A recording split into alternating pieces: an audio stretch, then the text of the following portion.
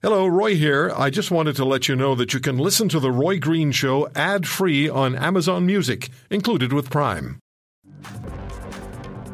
He's no stranger to this program. He's been my source for information on criminal justice for decades. He's a former Alberta prosecutor, Simon Fraser University assistant professor, and former senior policy advisor to a federal minister for public safety, Scott Newark. And I want to say out of the gate, you say it, you're not in favor of people owning firearms.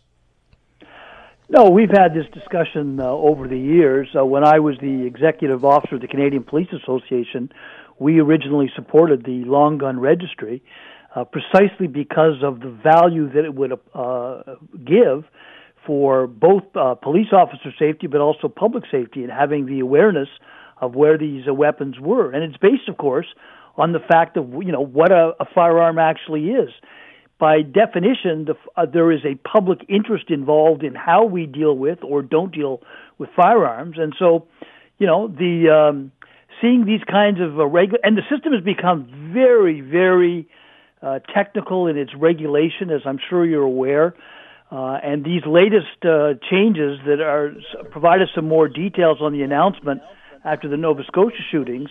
I must admit, the thing that strikes me the most about all of this is that it's done in the name of sort of promoting community safety from gun violence, and yet, as you correctly pointed out, its primary target appears to be in relation to lawful firearms owners who are having their weapons classified now as prohibited weapons. But they were not. No one ever seriously suggested that they were the source of the growing gun crime in Canada. And I think that's the overarching thing about all of this, Roy. This, in Bill C-21 that was introduced on Tuesday, and then a couple of days later, C-22 introduced on Thursday. What really strikes me with this when I go through the whole thing is about how political both of these bills actually are in the sense of the way that they're being marketed. And also, so Scott, can we start with the gun legislation? Can we start with the gun legislation and then after the break go to the minimum sentences? And the reason I said off the top that you don't favor gun possession, because I want people to understand where you're coming from. Former prosecutor, former executive director of the Canadian Police Association, president of the Victims of Crime Office in the province of Ontario. You have a lot invested, many years invested in this entire issue. So when the Liberals introduced C-21 and all of its various tentacles, and we'll talk to the Alberta Solicitor General later, how do you see this particular legislation? Do you see it as a positive move forward, or is it, as you just said, a purely political move? It strikes me as, if I had to pick between the two, I would say it's a politically based move. And for a number of reasons. You described in your introduction some of the initiatives that were included, including what they called the red flag and yellow flag laws, where you can, potentially take proactive measures if somebody presents a risk, like, for example, the New Brunswick shooter Justin Bourque did, the Alexandra Bissonnette. Well, guess what? We've had tools in place in the criminal code for 40 years that allowed that.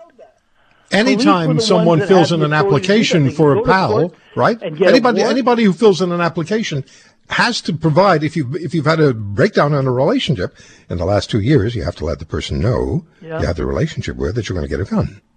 Yeah, but even so, it's a good idea to have this kind of a proactive measure. But that's I understand. I'm agreeing with them. I'm just saying it's been around, as you say, for a long time. Yeah, and all that's going to happen here is that they're now saying that it doesn't have to be the police that are the ones that take the action.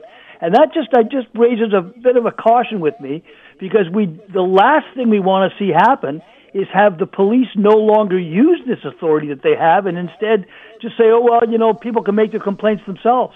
That would not be a positive thing.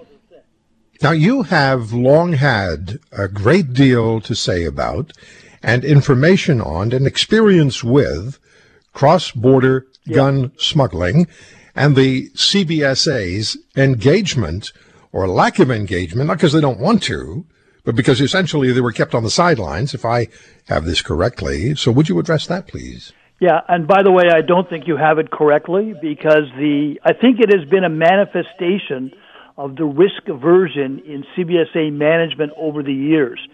But as an example, and it's the single most important thing, and this is an important issue because, as you say, and I think this is a deficiency as well, too, we don't have the exact knowledge about where crime guns are coming from, but most law enforcement agencies seem to believe that cross-border gun smuggling from the United States is a key part of that. Well, guess what? The Canada Border Services Agency is not allowed to do mobile patrols between designated ports of entry. So it's really only the RCMP, the understaffed and underfunded RCMP, that are able to do it, and they can't do it. So if you're talking about making changes to legislation as the vehicle for improvements, why didn't the government amend the Canada Border Services Agency Act to expressly give designated CBSA officers that authority to do those mobile patrols, and also to remove another obstacle, that they're not allowed to do vehicular pursuit of port runners, people who drive through the ports and don't stop? Okay? Yeah, they have to move out of the way. And finally, maybe it'd be a good idea, the Shipwriter program, the cross-border Canada-U.S. cross-border law enforcement program. Guess what? It doesn't include the Canada Border Services Agency. You want to make some real progress on things? Let's do that, put some funding into that, change the legislation for that, and we'll actually be able, on an integrated and cross-border cooperative way, to try to stop or at least reduce illegal gun smuggling from the United States. That would be a public safety step forward. According to David Lametti, the federal Attorney General, too many lower-risk and first-time offenders, including a disproportionate number of Indigenous and Black people, are being locked away due to policies that are proven not to deter crime. This legislation, C-22, I'm reading from the news story here, is one of several measures the federal Liberals have promised to address systemic racism in the justice system. The legislation would give judges more discretion in sentencing rather than the mandatory minimum sentences ushered in by Stephen Harper's previous Conservative government as part of its tough-on-crime agenda. Scott Newark, former Alberta prosecutor, former executive director of the Canadian Police Association. Scott, what about C-22? Well, this is another one where the political motivation just jumps out, because as I'll get to in a bit, I completely agree with using all the tools in the toolbox, and that means more than just simply sending people to jail. And as you and I have discussed over the years, I don't like mandatory minimum sentences generally, because I believe the genius of our justice system is its ability to deal with this offender, this offense. There are some exceptions with that, and there's no question that during the Harper government era, for political motivation, in my view, they increased the number of mandatory minimum sentences so that they would appear to be, quote, tough on crime. And as I used the phrase once, I was told, much to the annoyance of Mr. Harper, we don't need to be tough on crime. We need to be honest about crime so we can be smart about crime.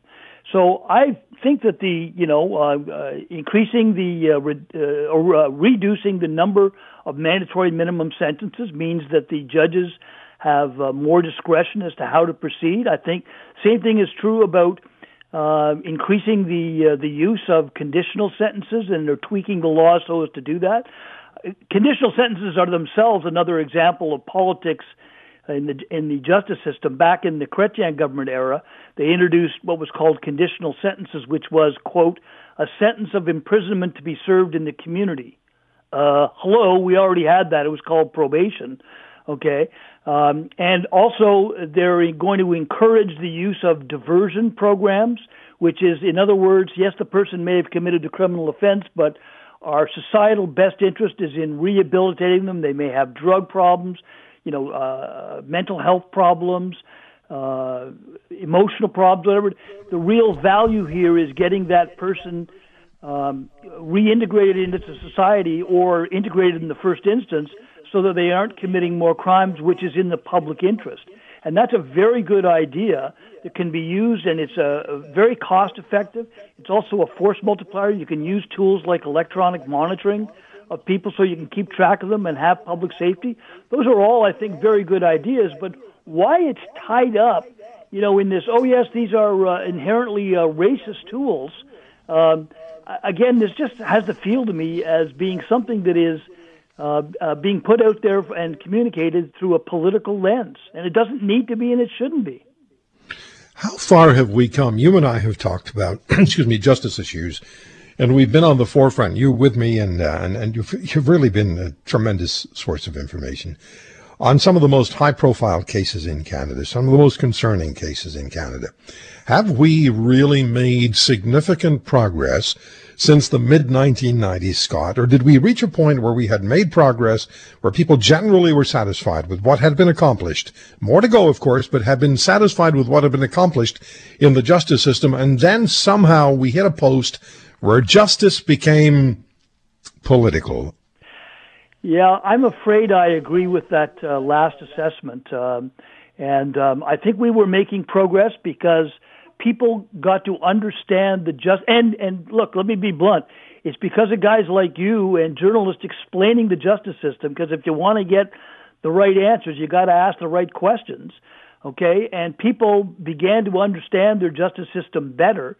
And there were definitely some changes that were being made in it. We were creating more of a focus on repeat offenders, which is, one of the realities of our justice system is that a disproportionately large number of crimes are committed by a disproportionately small number of offenders. And when you target those people, both by laws and policies, you get significant public safety as a result.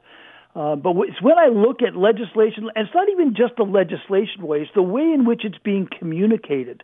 Okay, we were talking about the C-21, the gun legislation. Two of the features that are in there, they supposedly say, okay, well, these assault-style rifles, they're a threat to public safety. And now at the last second, it's, but by the way, we're going to let people keep them. We'll have a buyback program, but people can keep them nonetheless, which is why the gun control advocates are outraged about this. Or, as you mentioned, downloading the decision-making about handguns to municipalities. Yeah. That's not going to work. As you said, that is a municipal authority is under provincial jurisdiction, so the province would have the ability to say you can't make that kind of a bylaw. Ask the mayors of Canada. They'll tell you that. Of course they will. But, it looks good and it sounds good, but it's downloading the responsibility onto somebody else. And that's what I think is the politicization of this. And I'll tell you something. The long-term impact of that kind of stuff, I think, is it's increasingly creating what we've described as the say one thing, do another criminal justice system, which undermines public confidence in our justice system. You will never forget the day you and I were on the air with a member of a public affairs person from Correctional Service Canada who said that people who don't break the law are non-convicted offenders living in society. Correct. So in other words, everybody was just waiting to be admitted into prison. And when you go to prison, the fact of what they did to get into prison was irrelevant. And that's the thing that I think that I find so alarming about in C-22, the designation of it as being somehow targeted to affect an overrepresentation of Indigenous and people of color in the justice system. The real question should be, are these people committing crimes at a disproportionately high rate? And more importantly, why? Why is that the case? Is it a lack of education? Is it a lack of training, a lack of proper upbringing? And even more so, why is that? Those are political issues that need to be addressed, not brushed aside by something that's I have 10 seconds here. Not because you're saying anything controversial. I have 10 seconds because that's what the clock says. If you want to hear more, subscribe to The Roy Green Show on Apple Podcasts, Google Podcasts, Spotify, Stitcher, or wherever you find your favorites. And if you like what you hear, leave us a review and tell a friend. I'm Roy Green. Have a great weekend.